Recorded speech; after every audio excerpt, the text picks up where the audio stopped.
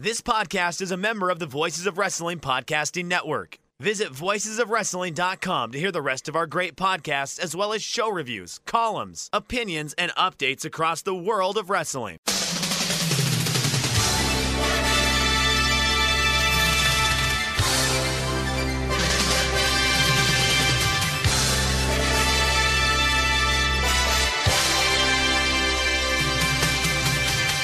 Hello everybody and welcome to the Super J-Cast. I'm Joel, joined by Damon McDonald. How are you, Damon McDonald?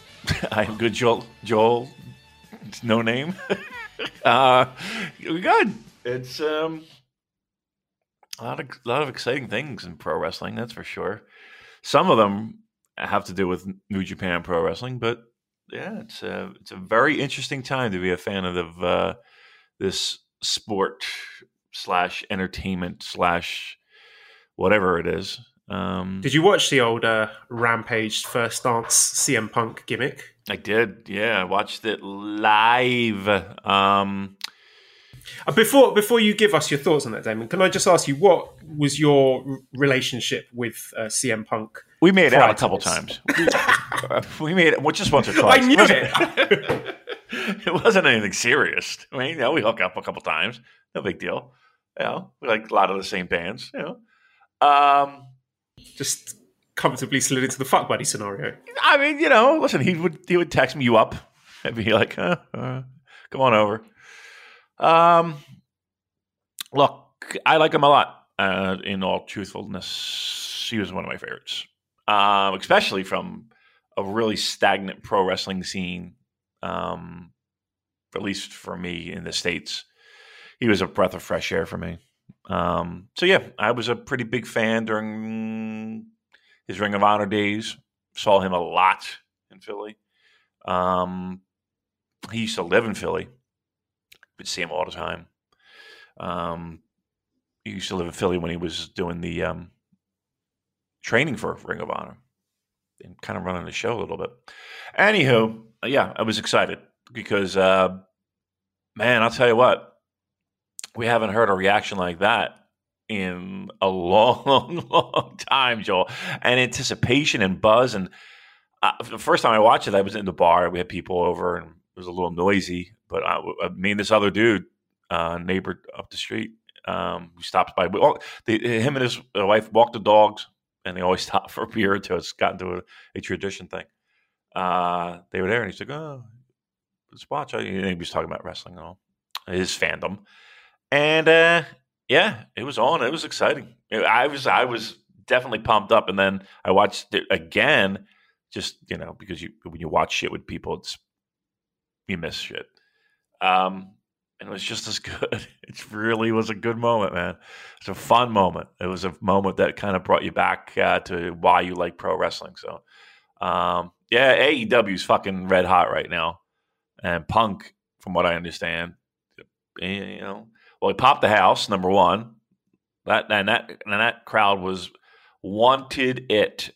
They were for it. And then didn't he sell like the most T-shirts or some shit like that ever on Pro Wrestling Tees in like 24 hours? Yeah, it said the biggest sell since the Bone Soldier T-shirt, and I was like, what? That Bone Soldier, the one who's like teaming up with Billy Gunn, and but no, I think it was like the generic Bullet Club T-shirt is what they meant. Yeah, I mean, think about that. And he did that in what, 2 days, and and think about how many Bullet Club T-shirts you've seen. 2 days, just fucking blew it out of the water. And I do like the T-shirt too. And I may have ordered one. I don't know. Maybe. I don't know. Maybe I did. Yeah, it's exciting. I'm into it. Listen, I hate to say it. I know people might not want to hear it, but I'm going to tune in every week. I'm going to tune in every week because that's one fucking exciting pro wrestling program for me. Yeah, I mean, we're not the types to dig our heels in and be like, we hate AEW. I mean, it's very, very hot right now, as you say. And there is a New Japan element to it because he was specifically asked in the presser about would he work for New Japan, and I think the phrasing was something along the lines of, if Tony Khan asks me to do the G1, I'll do it, which was a very weird way to say it. Like, I can't imagine a scenario where Tony Khan is like, Punk, you've got to work that G1 for us, buddy. Like that, to me, that seems extremely unlikely. But I mean, to me, CM Punk has always been a guy who the appeal has been the promos and the characters and the stories, rather than in-ring. I mean, in-ring, very, very good. Don't get me wrong, but it's not like he's the sort of person you're expecting to churn out match of the year bangers one after another. So I don't think G1 would be a good fit for him. Like, obviously, it's not going to happen this year, even next year. I just think he would be better in that kind of sort of Jericho slot as a sort of a featured attraction. You put him up in the big shows, the flagship shows, your Dominion, your Wrestle Kingdom, blah, blah, blah, to have big singles matches with big names. And I would say guys where the appeal is in the story and the feud and the significance, rather than, put him up against the very best workers in the company. So I'm thinking of feuds against the likes of Kenta or Tanahashi or even Jay White, people like that, rather than, let's stick him in the ring with Okada and Ishii and Hiromu and Naito. Yeah, probably. If we're fantasy booking, and we know how much I love doing that. Like writing it down in a piece of paper in a notebook is far more sexier than the idea of Punk in like a G1, right? It's the ideas of the dream matchups. I think I don't want to say his appeal loses its luster, because I think he could pull it off. I think he's just such a smart pro wrestling mind, and like he could find a way to do something that wasn't done before in constructing 12 matches in a month span. I wouldn't put anything past him, and I think and look, I don't know what he's done pro wrestling training wise. I mean, obviously he's done his MMA stuff, but even that seems like it was in a very far in the rearview mirror. So I don't know what training he does. I mean, he looked good. He looked like the regular Punk. He's never going to be a jacked up guy. He's never going to be the pro wrestler build. That's not why people love him. People love him because he looks a little bit. He looks like a fit guy. But yeah, I think I'm in the same camp as usual when it comes to this. If he's used, he's big show Punk, and I think that's the wisest thing to do. And again, he's going to have plenty of commitments with AEW. He's going to he's back to being a touring wrestler, which is think about that. That's exciting to me. Like, again, you mentioned he's more known for his style and I don't want to say psychology, but his promos and his what he can do to construct a match, as opposed to being the flippy-do guy or the guy who's just straight up going to give you that 5-star Okada classic match. That's not to say that he can't do it. I don't know, he certainly can, and he has in the past. Again, a long time ago, many years, and again, pro wrestling years are like dog years. Let me just say, I'm not counting him out in any way, shape, or form in anything that he wants to do. I'll go so far as to say that I think he's that kind of he has that kind of mental framework where if he fucking puts his mind to it, I think he could do just about anything.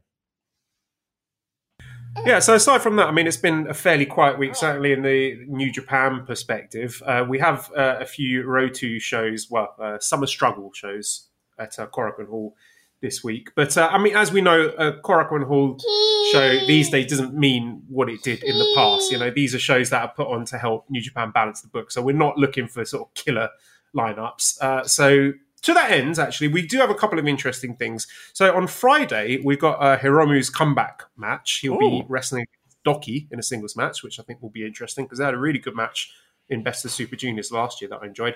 And we've also got a special singles match between Robbie Eagles and Master Watto. Aside from that, it's a lot of tag matches. And the caveat to this being that Shingo, presumably still dealing with his COVID.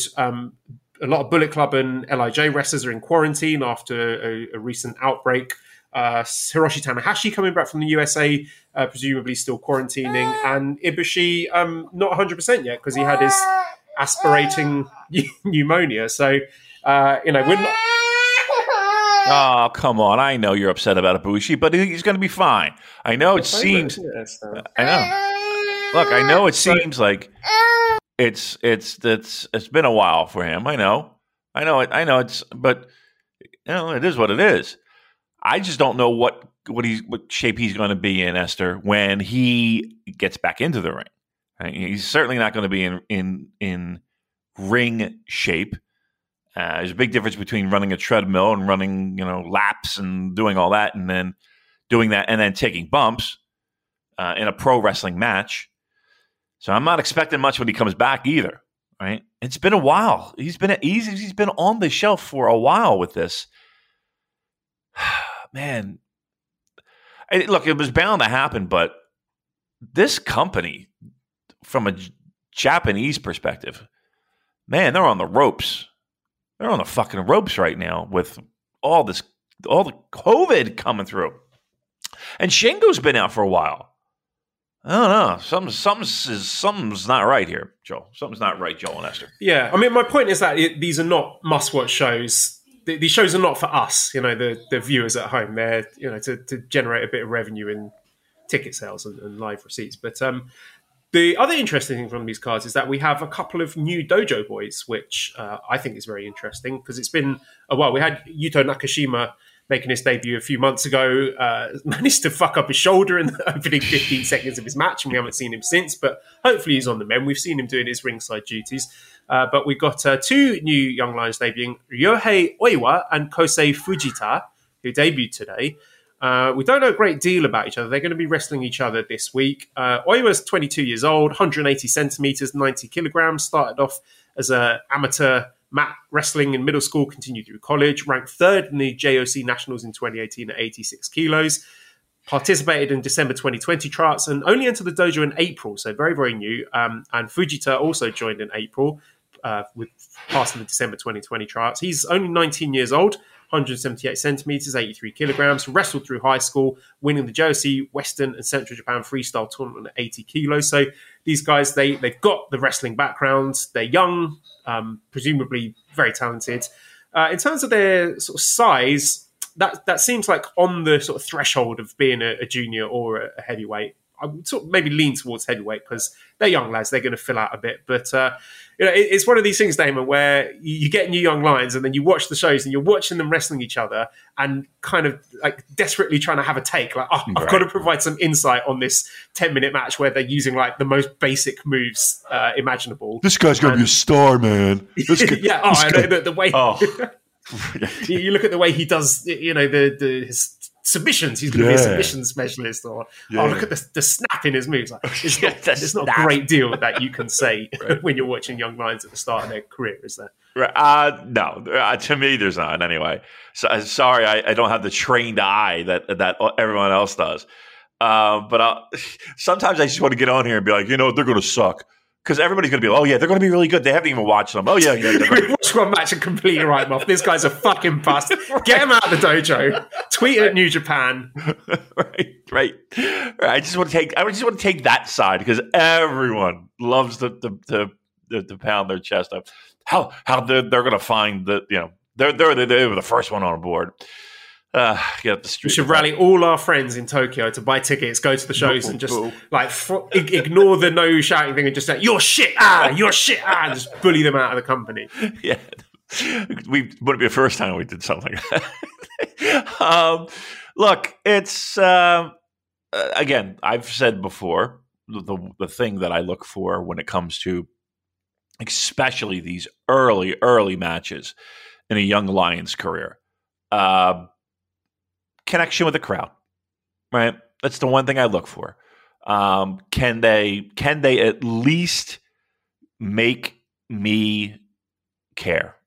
That's the Boston Crabs and the headlocks and all of that. Okay, but again, you need to be able to connect with the crowd, and that takes time as well. But that's what I look for.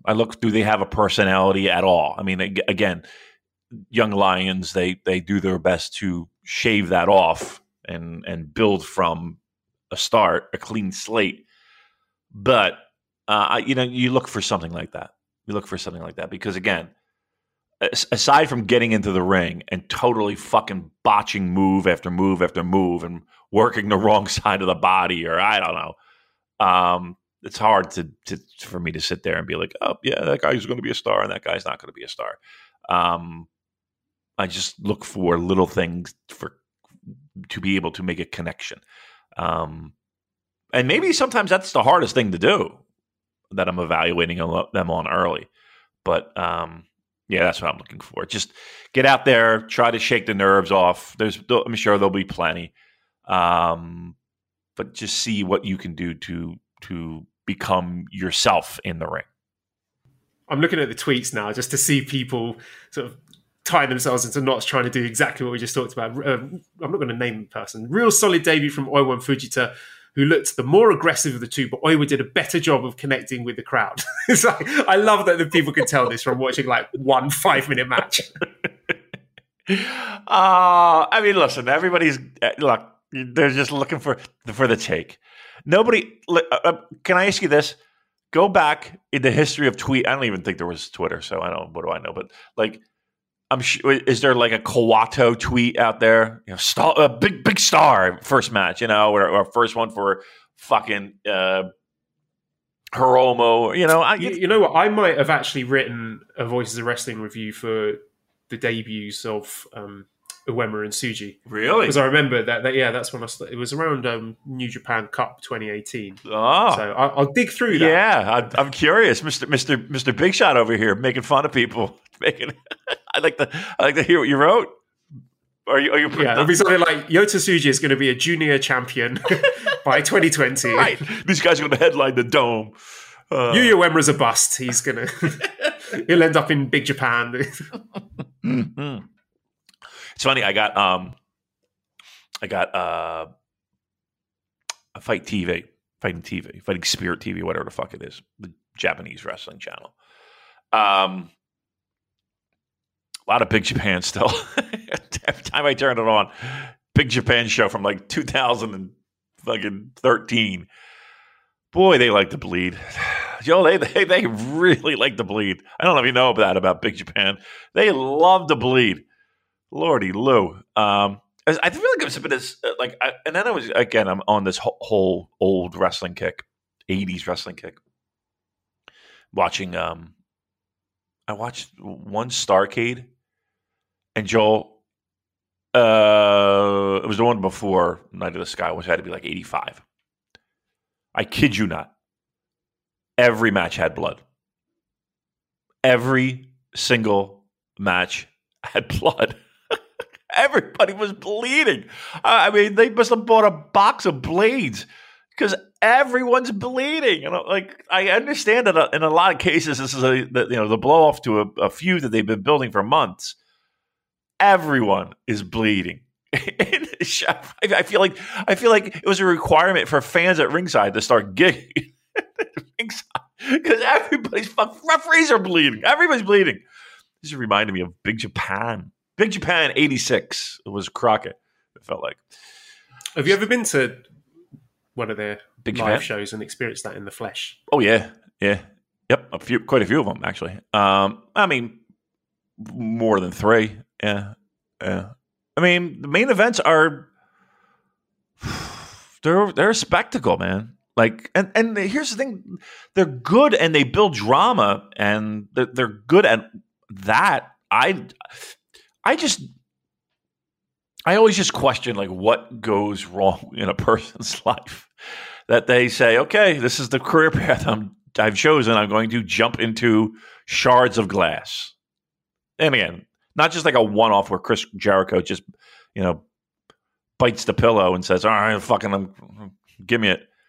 It's these guys are doing it like on a weekly, monthly basis. It's just unbelievable. Some of the shit. And again, their bodies show scars. And yeah, I went to one. The main event, and it had like the spikes on the board. It's like those gigantic nails, and they're taking bumps on it. And the people at the ring, I would never buy a ringside seat to a Big Japan Pro Wrestling show. I'm always in the balcony. Like, I'm always in the bleachers. You've got to get your tetanus shot before if you do want to sit there. Seriously, the glass that's flying. Like, again, little tiny shards of glass. I mean, there's people that bring plastic tarps. It's ridiculous. I don't know. But here's the thing, though. Every time I went to a Big Japan show, I always had a good time. I guess it's the car crash element of it. And again, there is some type of art to it, Joel, because every main event I've seen has been very good, and they also had for a while there a pretty decent big man main event circle, so yeah. But I just thought I'd bring that up. I was just like this. Again, people talk about the blood and the gore. Well, there's plenty of blood and gore all over professional wrestling throughout time. And again, imagine like a WrestleMania. Everyone bleeds. You know what I mean? Fucking crazy. All right, enough of that. Where are we going here, Joe? We don't have that much to talk about today, do we? No. Well, no? Having just touched on this fresh meat for Suzuki-gun. Oh, yeah, I know where you're going with this. Showing these two young lions. Speaking of getting fresh meat delivered to your doorstep, how about that? Get fresh, Damon. Get fresh. We can get fresh. All you got to say is the word. You got to say the word. It's HelloFresh. HelloFresh. Hey, why did I think it was Get Fresh? Well, you're going to get fresh when you say HelloFresh. HelloFresh. Yeah. Hello. That's right. HelloFresh. Right. Because that's what we're talking about here. Our good friends at HelloFresh joining on board the Super J Cast, and you're probably wondering at home, my goodness, this is a podcast that talks about grooming of testicular regions, and now HelloFresh. That's a weird pairing. I don't think it is. I really don't, because HelloFresh, you're gonna get fresh, pre-measured ingredients, mouth-watering seasonal recipes, and they're delivered right to your door, right? I'm a lazy guy. This sounds right up my alley. And trust me, I've tried a lot of these mail-in food services, and for me, HelloFresh is the one. I love them. I've used them, use them, and I think they're a great value. Skip trips to the grocery store. You can count on HelloFresh to make home cooking easy, fun, and, keyword, affordable. That's why it's America's #1 meal kit, and Damon's on board. Fresh vegetables, fresh fruits, fresh meats, all delivered to your doorstep. Easy cooking directions. It's a breeze. I mean, it's like getting meals delivered, except you're doing the cooking, which again you make it healthy. You control the salt. You control the seasoning. And it's fun, You're cooking things that you might not have ever cooked before in your life, and they give you really simple, easy to follow instructions to do so. HelloFresh's family friendly menu is a big win for back to school season for those of you with little ones, with easy, delicious recipes for drama free dinners. They offer 50 menu and market items to choose from every single week. They got everything from vegetarian meals, calorie-smart choices, extra special gourmet options. Gourmet options. You're cooking gourmet meals, kids, at home. There's something for everyone to enjoy, with the recipes designed and tested by professional chefs and nutritional experts. It's going to ensure deliciousness and simplicity. How about that? Now, listen. We're not going to leave you empty-handed, right? So HelloFresh, you're thinking, all right, this sounds pretty good. I always wanted to try one of these. Make my life a little bit easier. Have some tasty dinners, not just have a fucking bowl of cereal for dinner, right? How about this? Here's what I want you to do. Go to HelloFresh.com/VOW14. That's VOW14. VOW14. HelloFresh.com/VOW14. VOW14 and use that code VOW14. Now listen to this. For up to 14 free meals, including free shipping. Let me repeat that. HelloFresh.com/VOW14. You're going to use the promo code VOW14 for up to 14 free meals, including free shipping. I can't imagine a better deal if you're on the fence. And again, some people are, they want to explore with it and say, I'm not sure. How's it work? Go. HelloFresh.com/VOW14. Use that promo code VOW14 for up to 14 free meals. I mean, you're really going to get a good sample. Highly encourage the voice. It's highly encouraged for me to voice the following. It's America's #1 meal kit. Free shipping. If you use that that code VOW14, again, HelloFresh.com/VOW14. It's very important that I say 14 free meals. And it's very important that I say free shipping. And it's very important to say that Damon uses this. And it's very important to say that I guarantee you'll love it too. Again, our good friends at HelloFresh, welcome aboard. Fantastic stuff. Get in on this. I can't imagine not. Now's the time to get in. HelloFresh. Again, I'll say it one more time. HelloFresh.com/VOW14. Use that code VOW14 for up to 14 free meals, including free shipping. Thanks again to our friends, HelloFresh. Great stuff. I'm looking forward to seeing some pictures of yourself or any listeners out there who've used HelloFresh, what you've been cooking. Definitely send it our way. I'll be very interested to see that because I'd like to see some before. Food. Yeah, we do like that. So yeah, you get on board. We have a whole channel for it in our Discord.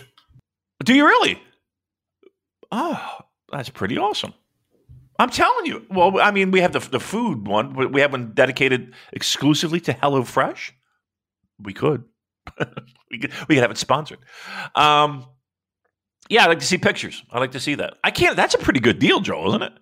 I mean, seriously, with a code, you're really getting a taste of what this service is all about and how it can fit into your life. And yeah, I mean, that's a great job, HelloFresh. Yeah, absolutely. If I lived in the States, I'll be all over that. So get involved, people. That's a great deal. Okay, so just going to be sort of bouncing around all over the place, digging into the mailbag here. Got a few questions circling back to Roppongi 3K. We talked about their breakup last week. Louis says, did you guys watch the interview with Yo with his reactions on what show did to him? I'm not the biggest Roppongi 3K fan, but I felt sad for Yo watching it. I'm actually looking forward to Yo and Show's eventual match. Hayden says, where do you see Show going as far as factions go? I think United Empire is the most logical step. Dr. Gary says, with Show being a naughty boy, does that mean he's automatically out of chaos? Does he join a new faction or go it alone for a while? So yeah, I did watch the interview. Yeah, it was nicely done. It was good to sort of shine a bit of a light on Yo because I felt that angle, it was all about Show, wasn't it? And he's always been the more hyped of the two. So it was good to get Yo's reaction to it and put the spotlight on him a bit, and we can empathize with him. And it did sound from that little video interview thing that they are going to have a feud. So I'm just curious as to what your thoughts are, Damon, how you think this is going to play out. Like, if they're going to feud, presumably Show is going to be staying in the junior division for a while. I don't know if that might be a feud and a program that they want to attach the IWGP Junior Heavyweight title to. So I don't know if there's a possibility of Robbie Eagles losing it to Show or Yo at some point. And in terms of factions, yeah, I mean, everyone talks about United Empire. They don't have a junior at the moment, so I could see that happening. Suzuki-gun have already got, 3 juniors already? They probably don't need one. LIJ obviously is not a good fit.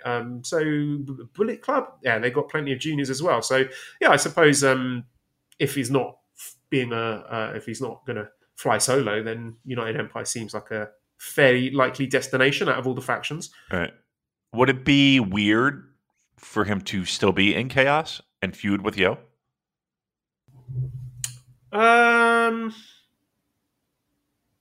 We've seen I'm just trying to think back to when Jay White started turning on everyone in chaos. He did go straight into Bullet Club, didn't he? Yeah. So, yeah, I think it would be unusual to have someone turning heel in what is a predominantly babyface faction. Right. That would be odd. And maybe, again, my idea is just to have the everybody's not only looking for a Roppongi 3K split and happy that happened, but there's a lot of people that are kind of over chaos, right? They'd like to see that in some way. And we've always heard little rumblings of, that their time is coming to an end soon. So I don't know. That might be a good way to have a little inner faction split as well. I think what is telling though is that more people are looking forward to what is next for both those guys than the actual feud itself. Right? I don't think people are nearly as excited for the feud itself and the matches itself as opposed to what is next for Show or what is next for Yo. And I think that the hesitation people have is that, is this going to be one of those wet fart feuds where it's just, okay, it happened, right? And I really would hope that this feud would be, again, a feud that leaves its mark on both people's careers. Because I think it really needs to happen. Because in one case, everybody's earmarked Show to be this star, but Yo is going to get left in the fucking dust if he doesn't find a way to not only come out of this feud hotter than he was, but to maintain that. Like, what is he going to do? And I think that's really the issue, right? It's not so much Show, because if people feel like they can stick Show, and it's Yo. Like, what do you do with fucking Yo? And because you're in a dangerous spot here of having a guy just be there. And that's pro wrestling, purgatory. No, and nobody wants that. I think people would rather fall in there and just stink on ice and have people to not have people care about you is the worst. So, yeah, I think but I don't have that answer, because truth be told, I really kind of want to know what happens with this feud, because if this feud, as I eloquently described it as a wet fart, if it becomes that, what's the point? What do you do? How do you fix it? How do you make them more interesting? What's the story? Because if this doesn't do it, a feud with a guy that he's been with his entire career doesn't light the spark, I don't know what does. Maybe Show sees the error of his ways and apologizes to Yo, and they make friends again. And oh, Jesus Christ. That would be a swerve. No one would be expecting that. That's true. Imagine that. Roppongi 3K. I don't think anybody wants that. But to answer the question, yeah, I guess Show, the most easy puzzle piece is United Kingdom, right? I guess that would be it. I don't know the connection they have. Like, how would they make that happen? He just shows up and I'm in. That I don't know, but we'll see. We'll see about that. But it is definitely one of those things where you're holding your breath, hoping that they find a way to make this feud work. Again, the two people that are in the ring are very talented pro wrestlers. It's okay. This is a feud. Let's make it a feud. We can't just let it be this petering, sputtering thing. It's got to jumpstart both guys' careers. Yeah, agreed. So keeping a close eye on that one and hoping we get something interesting from both guys. Let's touch on Summer Struggle USA from New Japan Strong. So we're reaching the tail end of these tapings with no fans. I believe we've got one more this Friday, and then we get to see some of the juicy stuff. Still avoiding the spoilers, Damon. Oh, yeah? Okay. So we open up with the Alex Coughlin Challenge match series, where Matt Morris came out to make the challenge and defeated Alex Coughlin in 8 minutes 32 seconds with a director's cut. So Matt Morris, formerly known as Aiden English, he did commentary at Resurgence as well. Drama King Matt, as he's known. Alex Kozlov, he doesn't talk fucking nonsense, Damon. Some of the stuff, throughout this match, so creamy, he's describing Matt Morris. He says he's creamy like a lemon meringue pie. He's talking about buying new rice cookers, talking about being friends with Juice Robinson. He has got to be the worst guy on commentary since Lanny Poffo. And I have not seen any notable improvement from him. He's just, so half the time, he's just talking utter shit. Yeah. I think he drives Rocky Romero to the arena. That's how he's... Has he got photos? Get Lanny back. Who knows? I mean, pro wrestling favors it's something that is the history of pro wrestling. So yeah, I don't know. I don't know why this is continuing. I really don't. I don't. Kevin Kelly's got to be pulling out whatever hair he's got left on his head. Or maybe he's. But here's the thing: we're like Strong's past the point where we're just doing this for elbows and the ribs and giggles. You know what I mean? Yeah, people are starting to take it seriously, and if they want to be taken seriously and take that next step, then that is something I think they've got to fix, because it's so distracting for me. I get it. Yeah, I'm in the same boat. So maybe they do with these live tapings. You know, maybe they do. Maybe Resurgence was one of those things where it's like, okay, let's get your feet wet. Let's get you comfortable in front of a microphone, and maybe we have that situation. I don't know, but yeah, something has to be done. But again, he's a Rocky guy. If Rocky's running the show, they have to see it though. They have to listen to the show, right? Like they have to know that this is not a good fit, right? They have to know this, right? Yeah, I mean, everyone. This is not exactly a hot take. Anyone who watches Strong, like for first-time viewers, that's one of the first things they talk about. They're like, "What is up with the commentary? This is ridiculous." Yeah. So I don't know. Maybe this is why we're seeing more of Matt Morris. I mean, we saw him in this match here, which I thought was pretty good, actually. I was impressed. He is incredibly pale. I mean, he's so pale that you could clearly see Alex Coughlin's handprint on his chest after a few chops. And I thought Matt Morris was fine. Like, he's not going to move the needle, I think, but a useful roster's guy to have around, especially if he can do commentary as well. I don't know if that's where he's going to be slotted in long term, but I do like the way that they're bringing in fresh names each time. It seems every time there's a taping of these Strong episodes that there's someone new in there, which is exciting. It is. But do you think that ends? Do you think that we're seeing the end of that kind of where Strong was? No, I think it's going to continue. Yeah. Okay. I mean, we're going to see it with like AEW guys, but do you think we see, because before it seemed like it was, the indie destination. Do those slots get filled up with, dare I say, bigger names, and there's not enough room for those guys that are on the indie scene ready to make a name for themselves, et cetera, et cetera? I don't know, because it hasn't trended that way. The guys that they were using right from Jump Street, they're still using them. They haven't ditched anyone. The only names that have disappeared were the two guys who went off to NXT. Right, they went off their own, yeah. Yeah, so even, the day one people, they're still around. And, if they're serious about making this a viable brand for the company, then I think having that depth in the roster is no bad thing at all. Is there any, and I haven't heard any new word, I think it's important that this company finds a way to hold on to talent. And I think that was one of our biggest complaints,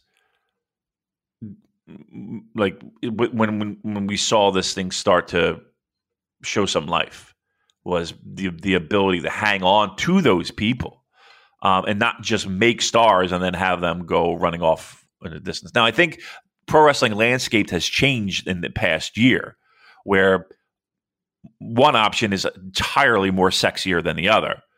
But again, if it whatever Khan is writing the checks, look, if someone signs with AEW, there is a very good chance they could continue with Strong, right? So if there is I don't know, is this a best of both worlds scenario where New Japan doesn't necessarily have to foot the bill and still use the talent? I think so, because I'm just having a look in the notes here, because someone asked an interesting question about this and bringing in new talent and exclusivity. It was Josh from We Work Stiff. He says, does New Japan need to further show their commitment to Strong by signing talent to be Strong Boys, maybe going after the ghost of Adam Cole, sign wrestlers to be primarily affiliated with Strong as opposed to AEW talent sharing or New Japan main roster talent to avoid that distinction? Not a slight on the current Strong roster or guys like Rossett, etc., but the idea being to actually invest in signing a top free agent or two to be a Strong top guy, someone who may work elsewhere or over in Japan in time, but is a definitive Strong guy. I mean, I think a lot of the appeal for these guys, guys like Wheeler Yuta or Fred Yeho or Daniel Garcia, the appeal is that they can work a number of different companies. They can do some AEW, they can work a Strong taping, they can go and work for other US independents. So, I mean, I don't see... I mean, what are we looking at here? Like them signing someone and asking them to be, exclusive to Strong? I don't think that's going to happen. Right. And why would you? And I think the sort of the high end for that is someone like Fred Rosser, who I haven't looked, but he does seem to be working primarily in New Japan Strong. But I think for the example given for someone like Adam Cole, I think that's going to be a really tough sell to say, hey, we're expecting you to work New Japan Strong for the majority of your your contract. I think that's very difficult, and also a big star like Adam Cole will be wanting big money. Big money. Right. Yeah, and I don't think New Japan are looking to spend that amount of money at the moment. So no, it's not something I can see happening. Right. I think that is the biggest sticking point, is where's New Japan getting the money for this? Right. Again, are they going to go to Daddy Bushi Road and say, we got Adam Cole, and they're going to look at him like, I don't know what the fucking Adam Cole is. How much? You haven't made any money in the past 2 years. We are not signing Dick Cole. The guy who wrestled a singles match here at Wrestle Kingdom 11. Remember? No, we have no recollection of that. no, people that were there, me included, I have no recollection of that. Look, that's going to be a tough sell, right? This is a company that we do a podcast for, that we support, and we're critical of at the same time. That is running shows on a shoestring budget, periodically, live events at full capacity. This is not, they got bigger fish to, I can't say they got bigger fish to fry. And I understand the idea of, well, you put, if you invest in the wrestlers, then the people will come, and then you sell the arenas, and then you can get more wrestlers. I understand that. But this company is not at that point yet, I don't feel. I don't think they're ready for that kind of thing. So the idea of, hey, can we borrow this guy for a show or two to pop a house and then, kind of grease the wheel and get the engine running? Yeah, I see that being more realistic than I'm going to lock this guy down to a 2-year contract. Even though, again, I think the big fear was, Joel, was the idea of the WWE signing talent. Like, if we have a working relationship with the AEW, let them foot the bill. I don't think anybody has any problem with that. It's the idea of, they signed to WWE and they're gone for 3 years, and you just pretend they don't exist, because they don't exist. That's the point, I think. But if you have a working relationship with all these different organizations, and again, you don't necessarily, you could split the costs. I don't care. I mean, I just think it's a more economical way to go until you're back at a point where you're able to run shows at full capacity and the revenue stream is coming in again. And I don't think they're at that point right now. Yeah, and I think that sort of freedom and flexibility is the best way that we are going to tempt guys away from WWE, because being able to work as many dates as you like and make as much or as little as money as you want, I think that is a big draw. That's a big appealing factor from people who think, you know what, I don't want to be tied down to WWE for the rest of my life. I want to be able to pick and choose where I work, when I work as many companies as I like. And yeah, that's something I think is to the benefit of the independent US wrestling scene. I think that's part of the reason why it looks so healthy right now, because people have that freedom and flexibility to do what they want. So I think that's something that should continue. And we saw a lot of this talent in the second match of New Japan Strong. We had a 6-man match. TJP, Ren Narita, Clark Connors beating the team of Daniel Garcia, Fred Jehai, and Fred Rosser. It was Ren Narita who got the pin over Daniel Garcia with the Narita special number 4. I hyped up Daniel Garcia. I liked what I saw, but we did see very, very little from him in this 6-man match. So I hope we get to see more. He's very long, very rangy guy, big sort of flailing strikes with snap hard. That's what I say if I've got no insight. I'll just use the word snap. Yeah. But I hope he gets more work in New Japan. I think he should be a guy aiming for Best of the Super Juniors next year, if he's not already tied down by AEW, because he is doing a lot of work for them. I like the Narita and Fred Rosser feud continuing. It's helping to add a new dimension for Ren, who up to this point hasn't been given a sustained feud like this. And that is, one of those strings you need to add to your bow when you're out on excursion. So that's going to be really good for him. And I do enjoy Fred Rosser winding him up with his big shit-eating grin. And I thought Fred Jehai was notably impressive here. We saw a bit more from him than usual. Nice snappy offense. But yeah, this is good stuff. I liked it. So again, one of my favorite parts of Strong is seeing these smorgasbord of talent, dojo talent, local talent, American indie talent, veterans mixing it up in these 6-man tag matches. So that was a lot of fun. Multiverse Aces with Daniel Garcia being on Strong, along with wrestling Minoru Suzuki. That's correct. The West Coast Pro on October 8th. What would be your dream scenario for him in NJPW? As I mentioned before, I think a realistic aim for him and for New Japan should be try and get him in Best of Super Juniors for next year. I think he could be a real breakout star there. They basically follow a similar trajectory to Robbie Eagles, who's a guy they brought in. I think at first he was tagging with Ishimori, wasn't he, in a Super Junior tag league. So, that ship's already sailed. But I definitely think you could be aiming for Best of the Super Juniors next year if, fingers crossed, travel arrangements permit it. Yeah.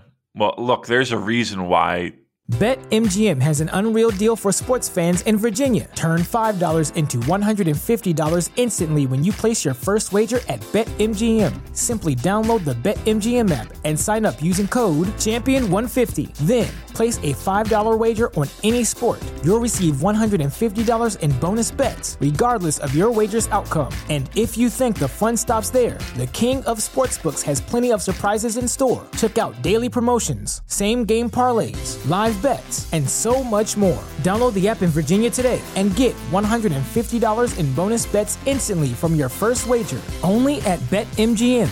BetMGM and GameSense remind you to play responsibly. See BetMGM.com for terms. 21 plus only. Virginia only. New customer offer. Subject to eligibility requirements. Rewards are non-withdrawable bonus bets that expire in 7 days. Please gamble responsibly. Gambling problem? Call 1-800-GAMBLER. Promotional offer not available in Washington, D.C.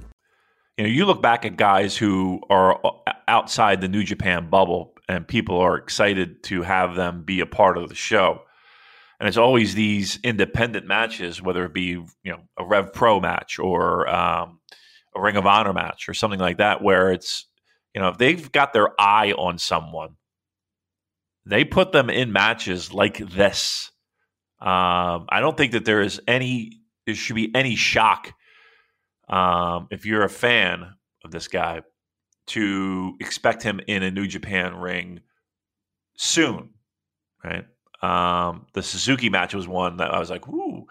Yeah, Suzuki's doing like a little mini tour in October. He'll be in Atlantic City around my way. So I definitely will take a ride out there to see that. So I don't know if we're going to get that same matchup, but yeah, I saw that online and I was like, well, looks like this guy's getting a little the old scouting treatment, the old test match.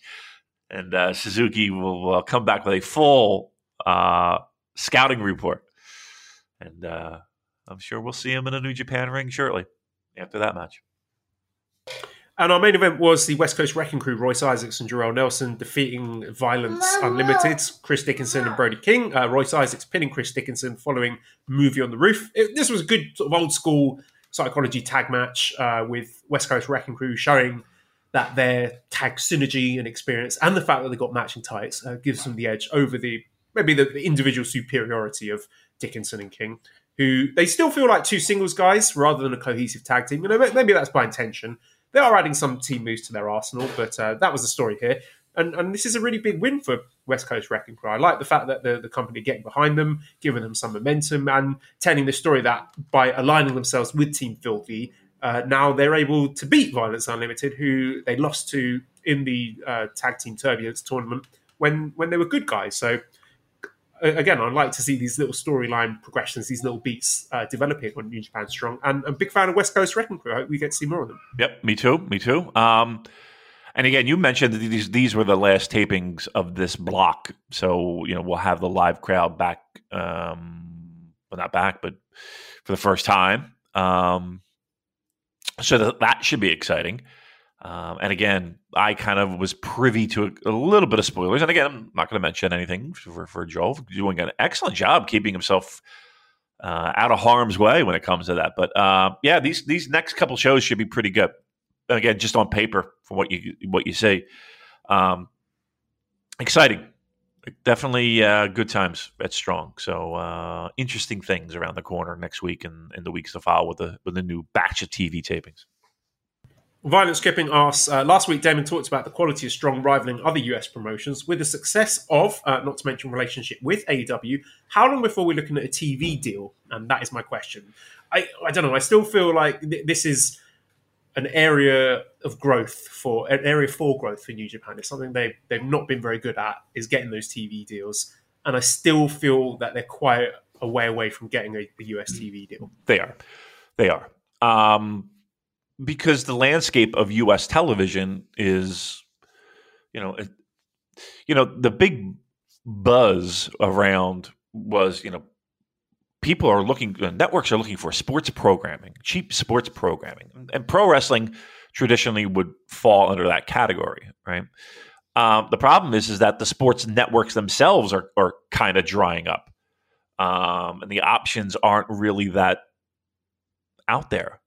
And, it's not going to be a deal where people are tripping over themselves to hand New Japan Pro Wrestling money for a show.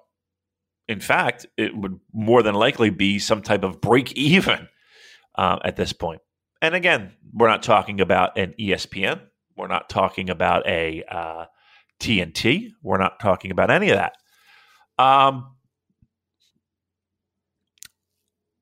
I think right now, and I hate to say it, but the best option for New Japan wouldn't be their own TV show.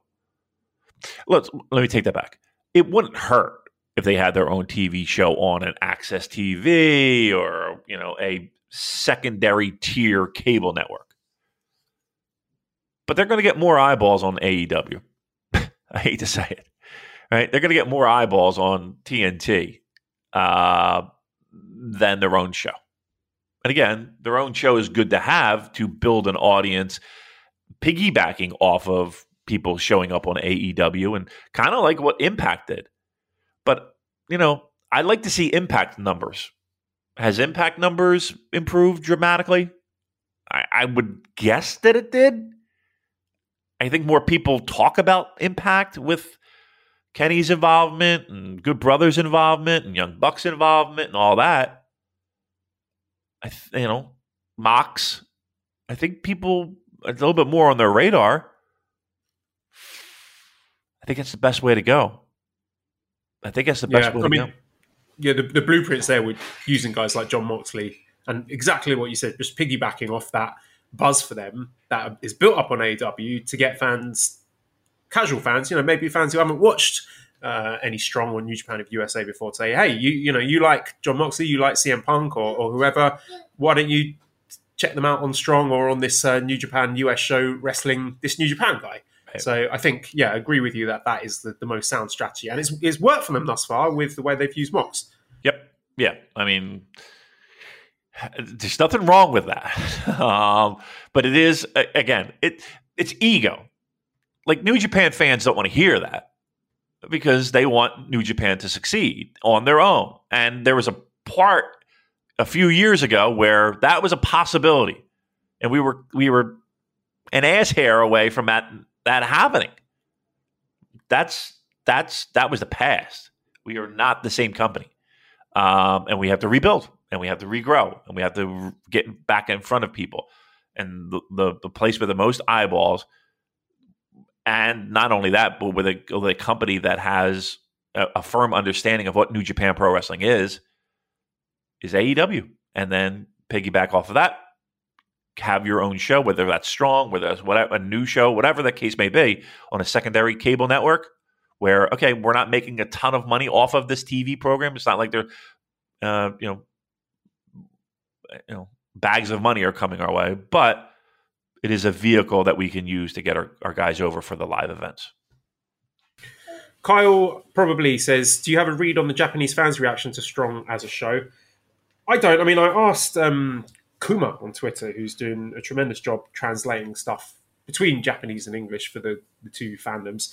And the impression they get is that after Resurgence, Japanese fans are starting to sit up and take notice of it. I mean, the fact that they offered live commentary for that, they had Hiromu doing that, and is a step in the right direction. So I think from this point onwards, with fans in the house, I guess similar to the way more Western fans are starting to pay attention to it, we're going to see that heading in the same direction. Yeah, I mean, that big show helped, right?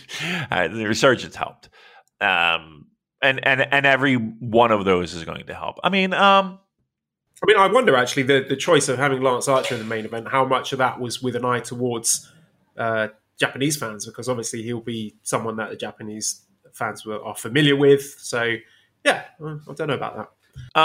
Yeah, I mean, trust me, I'm not digging around as much as Joel does online, but what? I mean, I've seen people excited about Strong. Isn't Manabu? He's into it, right? Yes. Yeah. I don't know anyone who's watched it and disliked it. It's one of those things. Like there's two types of people. There's people who love Strong and people who haven't watched it yet. Right. That's a great point. All right, good. But the only way they can watch it is, they can watch it on the network, right? Yeah, all the shows are on the network. Yes. Okay. Yeah, and every episode of Strong has got Japanese commentary as well. So there you go. There's definitely the market for it there. Ben says, if you could take one New Japan Strong talent to compete in this year's G1, who would you take? I mean, I've probably said this plenty of times before. I think Tom Lawler is the guy. And piggybacking off that, another question from MGC Universe. He says, what can be done to further elevate the Strong title, and what are your general thoughts of Filthy Tom as a wrestler / performer / face of the company? Where do you see him in the future? I think he's really starting to put it together. I've noticed a significant improvement in his promos over the last year. Maybe a little bit unsure of himself at first, but now he's really grown into the role and he's a lot more confident on the mic. And to me, that was the sort of missing piece for him. So now he's started to put all that together. The sky's the limit, really. I see absolutely no reason why he shouldn't, if travel permitting, be making trips over to Japan, because I think he's a guy who would be very popular with the domestic crowd there. And so he would be one guy, if I could pluck out of Strong and plop them in the G1, he'd be the guy. And hopefully he sticks around with the company for many years to come. I would say him on my shirt list. I would say him. I would say Chris Dickinson. I would say not necessarily G1, but I do think there's a place for Leo Rush. Brody King. On the radar? You could put on that short list for G1, sure, absolutely. So I think they have lots of options. I mean, the one I think dark horse, or might be. Why did I forget his name? God Almighty, he's Team Filthy, big guy. He reminds me of Albert. JR Kratos. Yeah. Like I think he might be a good fit. What do you think of Rosser? See, it's funny because I don't want to say like he's not G1 standard, because I think when we see the G1 lineups this year, we'll see that exactly the standard that we have in mind has probably dropped given the circumstances. I mean, why not? Give him a chance. I would like to see his loyalty being rewarded. I would have absolutely no problems with him being plugged into the G1 next year. People bitch and moan. I mean, again, we're talking about a different time and a different place and all that, but there are plenty of people that, at first glance, you're like, oh, that guy, right? I mean, Jeff Cobb, you could probably say people complained when they popped him in there. Elgin, people complained when they popped him in there. And I think they did pretty well for themselves. I mean, Jeff struggled at times, but you don't know until you're in there, right? It could be a plus. Let's put it this way: I don't think if they put him in there, people would have these super huge expectations, and if he overachieved, that's a win, right? If he overachieved, that would be a win. Like if he came out with like 2 bangers, I think everybody would be thrilled. And then he didn't embarrass himself in the other 10 matches, but he found a way for 2 really great matches. I think everybody would go, everybody would be very pleased with that, right? I would be. Yeah, I think he's more than earned the chance to do that. And I think he will have the opportunities in the coming months to show that, well, whether or not he is up to that standard when we get big names flying over from Japan, which it seems that direction of traffic is more free than people going from the States to Japan. We're seeing guys like Taguchi and Phantasma, Ishii, Tanahashi, what have you, flying over to the States. So I think there's going to be opportunities for Fred Rosser to show what he's made of and maybe prove a lot of people wrong there. Well, they got to get their vaccine, sure. Yeah, because very hard to come by in Asia. Okay. Sorry, go ahead. No, I'm just going to throw this out there. Are you excited for G1? No. Yeah. Not really. I think... I'm expecting to hear the lineups at these Seibu Dome shows. Right. That's the speculation that night 1 we're going to get the 20 names and night 2 we'll get the blocks and the dates. And I think, I would love to see at least one exciting name, one curveball in there just to sort of freshen things up a bit. Because if it is just 20 guys who are on the current Japan-based roster, then it's going to be quite dry, I think. But of course, you're going to get bangers, and the matches themselves will be really good. But in terms of buzz, it's cold, isn't it? It is ice cold. It feels like, and it's G1. They need a couple surprises. Joe, they need to recognize that, right? They need a couple of surprise names just to get people's mouths watering over G1, because right now it ain't happening. We have a few G1 related questions, actually. I'm going to drop them in now. All right. Because now it's come up in the conversation. Sloth says, assuming the States does not shut down again, should New Japan move the G1 to the States in front of fans? Maybe just the Northeast specifically, Hammerstein, ECW Arena, finals in MSG, just examples. I'm not asking if they would, but rather if they should. Dan says the G1 swiftly becoming a tournament with a lot of mouths to feed, considering you have guys from Japan and America, and then all the unsigned wrestlers in AW, Impact and ROH to a lesser degree. How do you gents feel about a potential G1 qualifying series of sorts? The usuals from New Japan to get their spot, but the guys on the bubble have to qualify via a singles match or something. It might be a way to keep the lineups interesting, and that is my question. Yeah, we touched on this last week. It's not going to happen. Sort of logistically, I think that's something you need to plan far in advance. But I think something that they could do, I don't see why not, why they couldn't have like a little... US-based block, like a US block. I mean, obviously, I'm not saying that they should take the G1 climax out of Japan because, as we talked about before, it is New Japan Pro Wrestling, and that is their lifeblood, the home support. So the tournament is not going to be leaving Japan. But do you think that they've got the talent and the infrastructure to run like a parallel competition in the States? Like a C block. They do. You think of the names that are between Ospreay and Jay White, and could they do something like that? Maybe a single elimination tournament would be easier logistically to work because, if you're doing blocks of 10, then you're requiring a lot of dates, a lot of venues. You're looking to have these wrestlers keeping their schedules free for an extended period of time. So if it was just like, brackets, 32 guys or 16 guys or whatever, similar to the sort of Super J Cup or the New Japan Cup USA, maybe that might be more workable. Right. I just don't see how we could pull it off.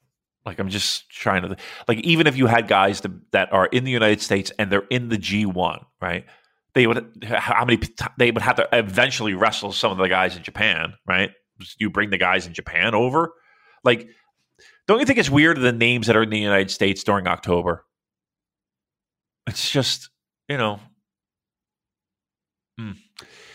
is weird. Maybe they got something up their sleeves, Joel. Maybe they have something figured out. I don't see how they can pull it off, though, when it comes to anything U.S. based. I just don't know how you can pull it off. People have to go to Japan, and that's the sticking point right now. Yeah, I mean, I would like, if they continue to do these double dome shows, I'd like the idea of having, G1 USA winner face off against someone on night one, and then G1 Japan winner faces the champion, and then the winners of that meet in night two. Something like that. I don't know. But it feels like again, this is just... Yeah, go ahead. No, I was just going to say, it feels like we're trying to stick a square peg in a round hole. You know what I mean? True. It's and I understand you got to make do, but there becomes a certain breaking point where it's like, okay, is this really the G1 anymore? I had an idea that might be fun, actually. I don't know what you think about this, but with an eye on next year, if we're optimistic and thinking next year travel is going to open up and we might get a sexy G1, maybe some kind of G1 draft where we've got a list of all the guys who have wrestled in a New Japan show over the last 12 months, and we each take turns to pick 10 guys to make a G1 block that could, conceivably happen next year. That might be fun. I don't know if that's the sort of thing you would be into, but just an idea that popped into my head to get people excited about a post-pandemic New Japan world. I'm excited. I'm more excited about a post-pandemic New Japan world than I am about a pandemic New Japan world. Let's put it that way. Yes. So, I mean, we only have a few short weeks to go before these announcements. So, again, I just cross my fingers and hope that they got something up their sleeves. I really do. Quick one here. Ultimate Wrestling Trivia says, would you rather have the New Japan of America roster or the Japan roster? I mean, I think the US roster has sort of crept up on the Japan one, but I still think the Japan one has got most of the talent and the big names there. Yeah, I'll take Japan.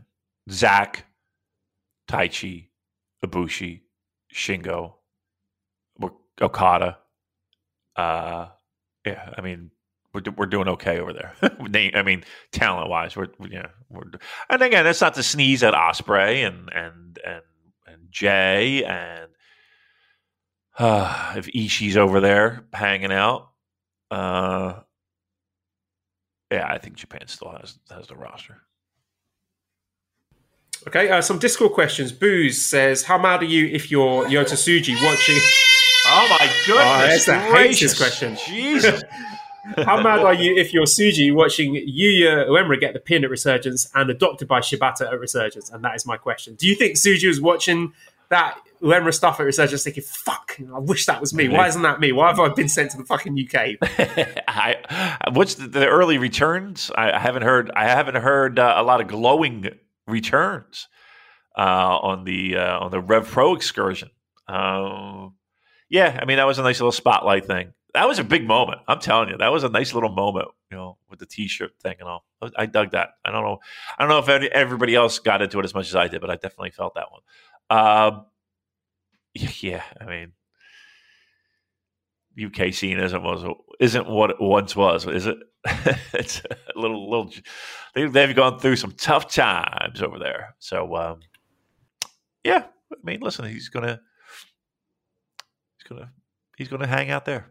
That's the best I can say. Just don't let him hang out with the NXT UK guys. Yeah, bad news. Okay, Mixelplick says, I think I'll always consider New Japan my home promotion, but clap crowds have been hard for me. Let's do something positive during the dark times. Give us a New Japan wrestler for a 3-month or so tour with AEW right now. The crowds are molten and there's perhaps nothing we can't do. We turn our eyes to mutual benefit. My vote is to send Ishii. That was my pick. Motherfucker. There we go. That was my pick. And he's going over, isn't he? Yeah. Yeah, that was my pick. All right, so let me pick another one. But that right off the top of my head was like, okay, that would be fucking really good. How about? All right, they're in Japan right now. How about Zach? Yes. Yeah, Wouldn't that be great, fucking something? Especially like the promos, the promo battles, him going up against other guys who are really confident and putting the acerbic wits against each other. I think that'll be a lot of fun. Would you like? I mean, that would open up a Zach D. Bry. If rumors are true, that would be something, right? That is going to match. Like, if the Danielson rumors are true, that's got to be inevitable. Like, both guys will probably be just on the phone. Like, let's book it. Come on, we've got to do this match. Right? Yeah, that would be sexy. That would be something I would be tuning into religiously, no doubt. Yoni Steam says, question for Joel, is British Jewish food, or if you're from somewhere else, is the Jewish cuisine similar to US Jewish cuisine? I don't know. I can't speak to either, really, because I don't, when I lived in the UK, I wasn't a huge part of the Jewish community there. It's something that is just like sort of a personal family thing. I like, I don't go to synagogue or anything. I don't pray or whatever, but I like to celebrate the cultural aspects of it, like the festivals and the meals and the songs and the stories. I think that's something that's worth passing on to my family. So yeah, just for sort of the big festivals, we had a nice time last year during Hanukkah. We took Esther to a big Jewish celebration they had here in Bangkok, and eating the latkes, the sort of fried potato pancake things and donuts and stuff like that. And a big fan, of course, of smoked salmon and cream cheese bagels. I don't know if I'm allowed to claim those as Jewish cuisine, but certainly when we went to New York a couple of years ago, that was a moment of awakening my cultural heritage. Because it's not really something I ate much when I was not in, before I went to the US. But then when I tried them in like a proper Jewish deli, I was like, wow, this is good. Because like when I was a kid and I went to a Jewish primary school because my mum taught there, I didn't like the food, but I don't think I saw the best of the food there. So it's something that now is good that I can sort of pick and choose the best elements of it to share and enjoy. Yeah, you can't judge a cuisine of a nation and a region by their school lunch. Imagine if Americans did that. That'd be great. Man, this hot ham and cheese sandwich, this hot dog, banging. Yeah, that's a good question. I do like the salmon and the bagel and the cream cheese. That's for sure. We got one place probably like 10 minutes. Oh, so fucking good. I might get one this weekend. Really fucking great. The caper. Oh, yeah. That might be on my radar this weekend.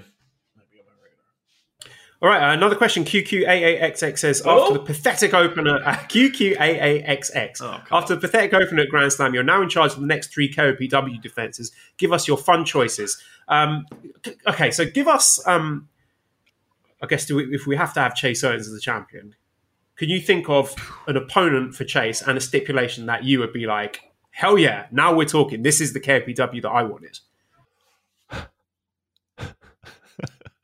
No. Boy, all right. What would I want? What would be my ideal scenario for this fucking meaningless hunk of shit, bore, waste of space nonsense? I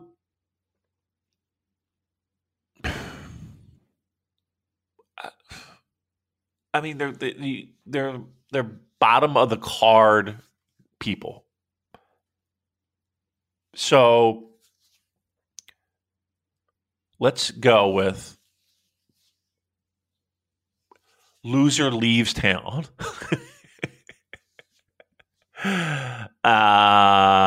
No disqualification. Bunkhouse match. Come dressed as you are. Bring on your denim and your ripped t-shirt and your taped fists. Loser gets their head shaved. And I want it between Chase Owens, who desperately needs to remove that thinning hairline of his. Finally commit and just get rid of it because it ain't coming back. And I would say Master Watto to lose. I was not expecting that. A balding Master Wato to look even more awful than he already does. That would be my hype. That would be it. A bunkhouse match. Chase Owens, because he can get the Texas spin on it, right? Lights out, bunkhouse match, no DQ. Loser, bald-headed geek. Boom. Saved the division. I'll give me a light tube death match. So we're taking Chase against Docky. Wow. And I want both of them just pissing blood all over the ring. God almighty. Their kidneys. Not literally. Figuratively. That's never good. I want a scaffold match between the two, and I want them both pushed off. Punjabi prison match. Right. Okay, Andrew says, do you think President Harold May would have done a better job steering the ship in New Japan Pro Wrestling through these unprecedented times? Wow. That's my question. Great question. That is your question. I'll give you a solid I don't know. Because I don't know if that regime would... Look, Strong could have very easily have been just a blind squirrel finding a nut. A broken clock being right 2 times a day. Whatever fucking dumb saying you want to say, they struck gold with something that, quite honestly, I don't think anybody projected or anticipated. COVID made them think outside the box. I think you can thank COVID more for New Japan thinking outside the box, partnering with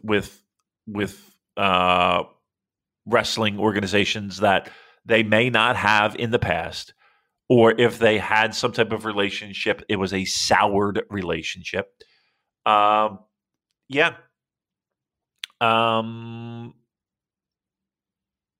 Let's put it this way.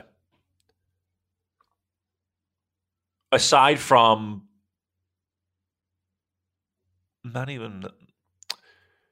look, let's be truthful. Let's lay our fucking cards on the table.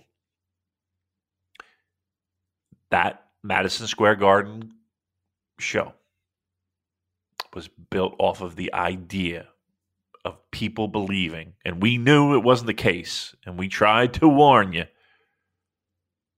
that Kenny, the Bucks, were going to be at Madison Square Garden.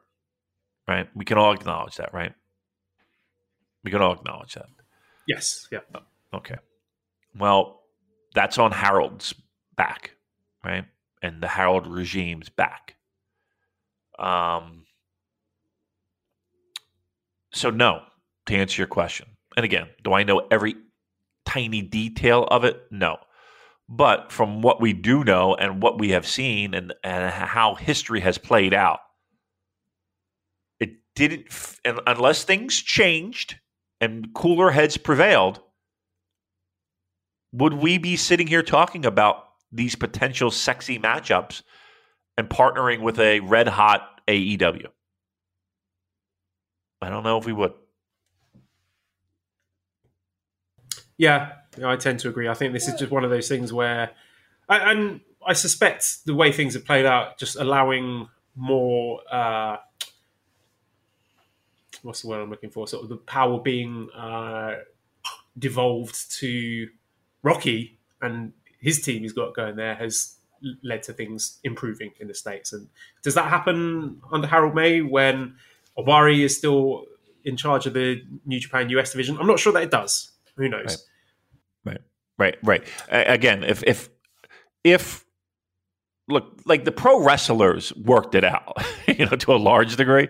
But again, the buck stops at the top. So you have to assume that it wouldn't, because it didn't, because it was so fucked up in the past that there was a little bit of stuff that had to be ironed out.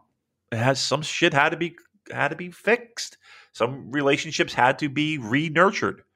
And that was not happening under Harold. Okay, El Destructo says, with a new belt and lineage, have the ceilings for some wrestlers reset, specifically someone like Taichi. I couldn't see him holding the IWGP heavyweight belt, but now with a new lineage and people like Shingo and Evil being focused in the last few years, maybe he could win the IWGP World Heavyweight belt. If so, are there any other wrestlers you think may have had their ceilings raised recently?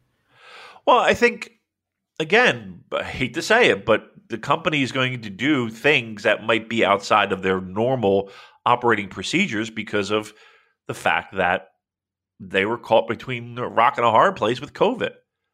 No, I don't think Shingo would have been a world champion if it wasn't for the fact that their roster is depleted. They needed a change. They have a guy who can really fucking go, that the fans enjoy, the fans like. That doesn't necessarily have to have the pressures of drawing a house. He can just have good matches, and the houses are going to take care of themselves until these things get cleared up. Does that mean that everyone now has that opportunity? I still think it. I don't know. I mean, again, I sat here for years saying that title was, only a few people get it. Okay, there's a few names in the past couple of years that I wouldn't have thought would be in the running. They got their cup of coffee with it. So I can't say no. I can't see it, but I can't say no. But I think the more that they figure out how to operate in this world that we live in, those opportunities might dwindle, just because, again, at that time, they had no fucking idea what they were going to do. They had no idea if a month from now they were going to have a show.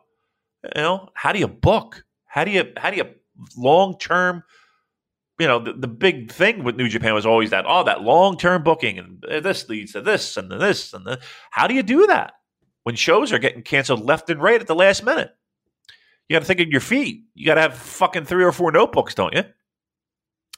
So, that provides opportunity, I guess, just to shake things up, just to keep people's eyeballs on it. And sometimes it works and sometimes it doesn't. But again, I can't say no definitely, but I think that window is closing. And I don't think Tai Chi is the guy that would be, if you're just naming a name, I don't think you're going to see a Tai Chi win the heavyweight title anytime soon. I think maybe under this new title, we could see Tai Chi challenging for it. I could see him being a filler challenger, a Castle Attack or a Don Taco or something. And maybe new, fresh guys like a Jeff Cobb, someone who you could throw into the mix who maybe wouldn't have got a look in the IWGP heavyweight title days. She's laughing at you. Yeah. What an asshole. What a terrible take. Okay. Classic Catch says, following up on the last show, as given AEW just sold out the United Center, how many hours would it take for an AEW New Japan Super Show to sell out Lincoln Financial Field? Great question. Lincoln Financial Field, the home of the Philadelphia Eagles. So we're looking at 60 to 70,000 seat football stadium, Joel. AEW New Japan Super Show. Link. You got to figure the big names are coming out for this, Joel, right? So again, we talked about it before. Punk, Jericho, Omega, Okada, Tanahashi.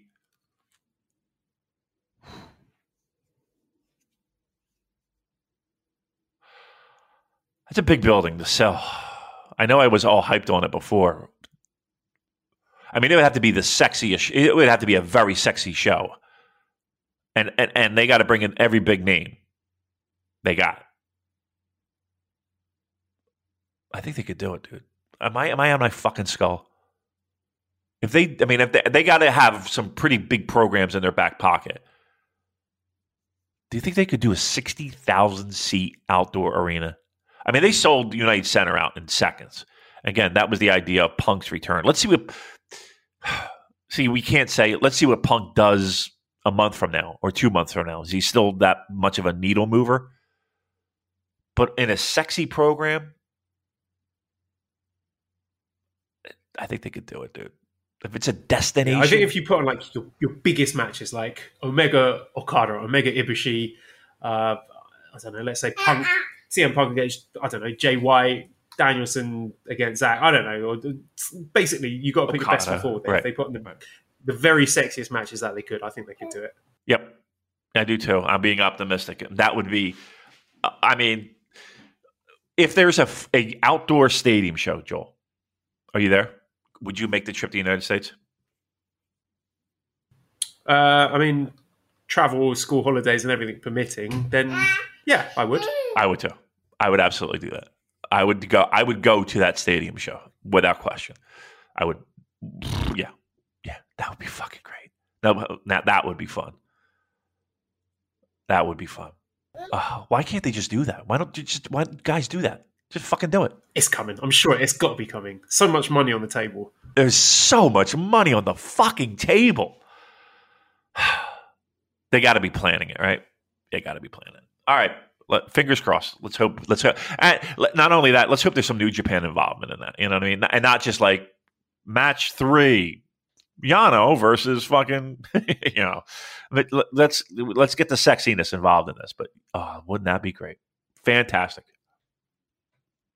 Rika Tatsumi says, is Joel going to be the Yujiro or Okada for his fantasy football league? Probably the Yujiro. I haven't had the best start because same thing that always happens. I put too much faith in Arsenal, and I think, this Arsenal player is going to be good. Or Kiritini's going to be good. Or Pepe's going to have a good start. And of course, we just end up being absolute shit. And that's what cost me in fantasy football, being an Arsenal fan. But hopefully, I've learned my lesson early this year and dropped all the Arsenal players and might actually get some decent scores. But it's looking more Yujiro at the moment. But we'll see. Classic Catch says, who's a bigger nerd, Great Okan or Kenny Omega? And that is my question. There's a sexy match for your stadium show. Kenny Omega and Great Okan in a anime nerd off. I feel that Kenny Omega is more, his sort of nerd fandom is stuff that is got more sort of cultural cachet. Things like Final Fantasy or Undertale, things that there's a wider fan base for than Okan, who seems to be into like these really niche Japanese animes and mangas that not many people have heard of. So I would say, Great Okan, who I think he's a bigger nerd. I'll agree. Take my word for it. Yep. Okay, El Destructor says, hockey question for Hockey Joel. Is Damon serious about making Joel learn the NHL? If so, I accordingly invite Joel to hop on the bandwagon. Right. I agree. Yeah, agree. Invite Joel to hop on the bandwagon of my beloved Colorado Avalanche. Stan Kroenke may not like to spend money on Arsenal, but he's built a very good team in Colorado. So would you like to be a Colorado Avalanche fan? That is my question. Damon, should I be a Colorado Avalanche fan? They're my West Coast team. Let's put it that way. So they're fun. They have lots of young talent. They're in the mix. They're kind of like the Leafs in the sense of good regular season, fun watching them. Struggle in the playoffs. They can't get over the hump. Colorado's a fun team, dude. And they got a cool logo. I think you might like the logo. Look at the Colorado Avalanche logo. It's a cool logo. And they are the former Quebec Nordiques, which is one of my favorite teams. Back in the day. Not a bad pick, Joel. I'm not going to lie. I mean, if you're not going to be on with the Leafs, which you should, because you need to have experienced more heartbreak in your life. Colorado's not a bad pick. What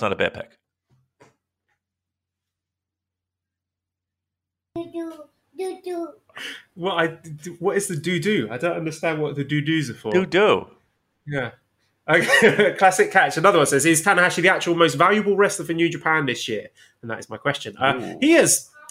I think the way things are planned out, they didn't plan for it to be this way, but I think he is the guy who has been sort of the safety net where things have fallen apart for New Japan and the plans have gone awry. Tanahashi's been the guy that they can rely on. Yeah. Always. Right? For his entire career. I said it before, previous show. Like, there are great wrestlers, and then there are like the ultra superstar, the top of the ladder, the Mount Rushmore. And he's one of them because, again, when times are tough, you lean on certain people to get you through and to deliver. I can't say it's easy to deliver when times are great. It's never easy to deliver. But when times are great, I think there's a little bit less pressure than when times are uneasy and uncertain. And when you lean on a person like that, that's a rock. That's literally and figuratively. It's somebody that can get you through. And he's always been that guy. So, again, to me, he's Hiroshi Tanahashi, to me, is the greatest pro wrestler of all time. Period. And then you can make your arguments, different time periods and different. But to me, Hiroshi Tanahashi is the greatest pro wrestler of all time. Okay, I'm going to dip into some of the Twitter questions then. In-Ring Art says, why not have Shingo win the G1 by beating Ospreay in the final to avenge his loss? Then he picks Naito as his opponent at Wrestle Kingdom. Could be a good storyline, in which he calls out Naito for taking things too tranquilo lately. Luis says, an all LIJ main event match for the Tokyo Dome. Is it possible? Shingo versus Naito. So have you got any early thoughts on G1 winners and Tokyo Dome main events? I mean, without seeing lineups and all that, again, my thought process was Naito winning, right? And now with Will talking about being the champion and never being beaten, et cetera, you think he's in the mix. And then you also have Shingo, where in the mix as well when it comes to Wrestle Kingdom time. So either somebody's got to lose a belt, or if we're doing the double belt night at the Dome, you have that idea of, okay, Shingo versus X, Will versus Y, the winners meet up and we're fighting over the real championship. And I think in that mix is Naito, and in that mix is Shingo, and in that mix is Will. And I think Okada's in that mix as well. Makes sense. So again, to me, I think Naito wins it. Just, again, trying to get from point A to point B. Naito wins it. You already have Will and Shingo holding belts, and Okada's a perfectly logical person for Will to get past to make it that final night. Bash, let's take a question from Bash. Wishing you better. He's not been very well recently. So best wishes over to you, Bash. Says, my first time I ever watched the two big Dragon Gate shows, knowing Shingo's roots were from there and him giving a tribute to the Speed Stars final. Did you both catch it? I thoroughly enjoyed it.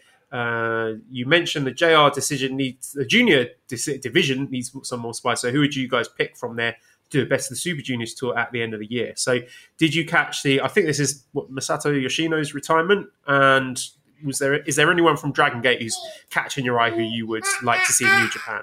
I couldn't tell you. No, I mean, and I just haven't really watched it, so I would be. I know. Do you watch Dragon Gate? No. I see. I feel bad. Like, the guy is really not doing well physically, and a lot of concern. And now we're just like, nope, can't answer your question.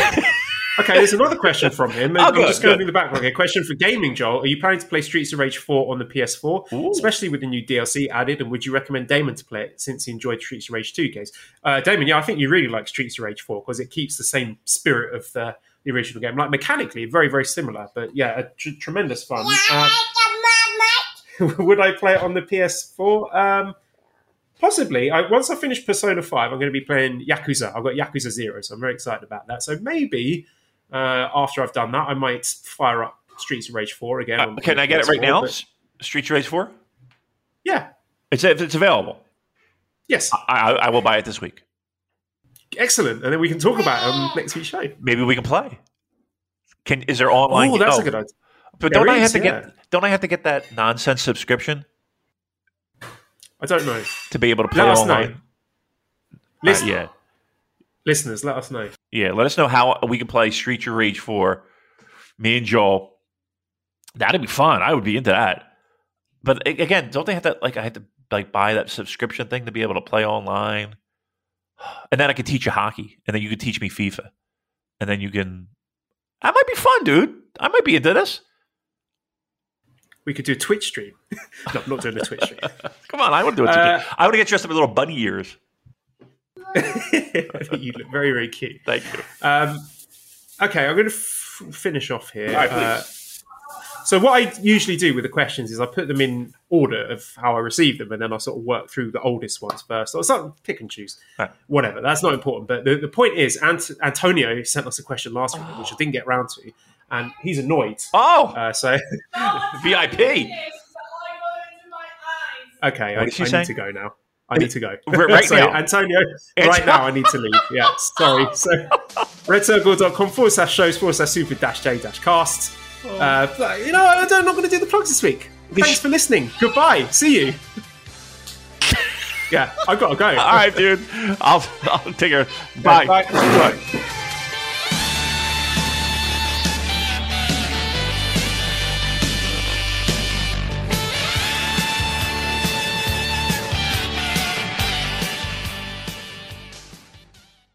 BetMGM has an unreal deal for sports fans in Virginia. Turn $5 into $150 instantly when you place your first wager at BetMGM. Simply download the BetMGM app and sign up using code Champion150. Then, place a $5 wager on any sport. You'll receive $150 in bonus bets, regardless of your wager's outcome. And if you think the fun stops there, the king of sportsbooks has plenty of surprises in store. Check out daily promotions, same-game parlays, live bets, and so much more. Download the app in Virginia today and get $150 in bonus bets instantly from your first wager. Only at BetMGM. BetMGM and GameSense remind you to play responsibly. See BetMGM.com for terms. 21 plus only. Virginia only. New customer offer. Subject to eligibility requirements. Rewards are non-withdrawable bonus bets that expire in 7 days. Please gamble responsibly. Gambling problem? Call 1-800-GAMBLER. Promotional offer not available in Washington, D.C.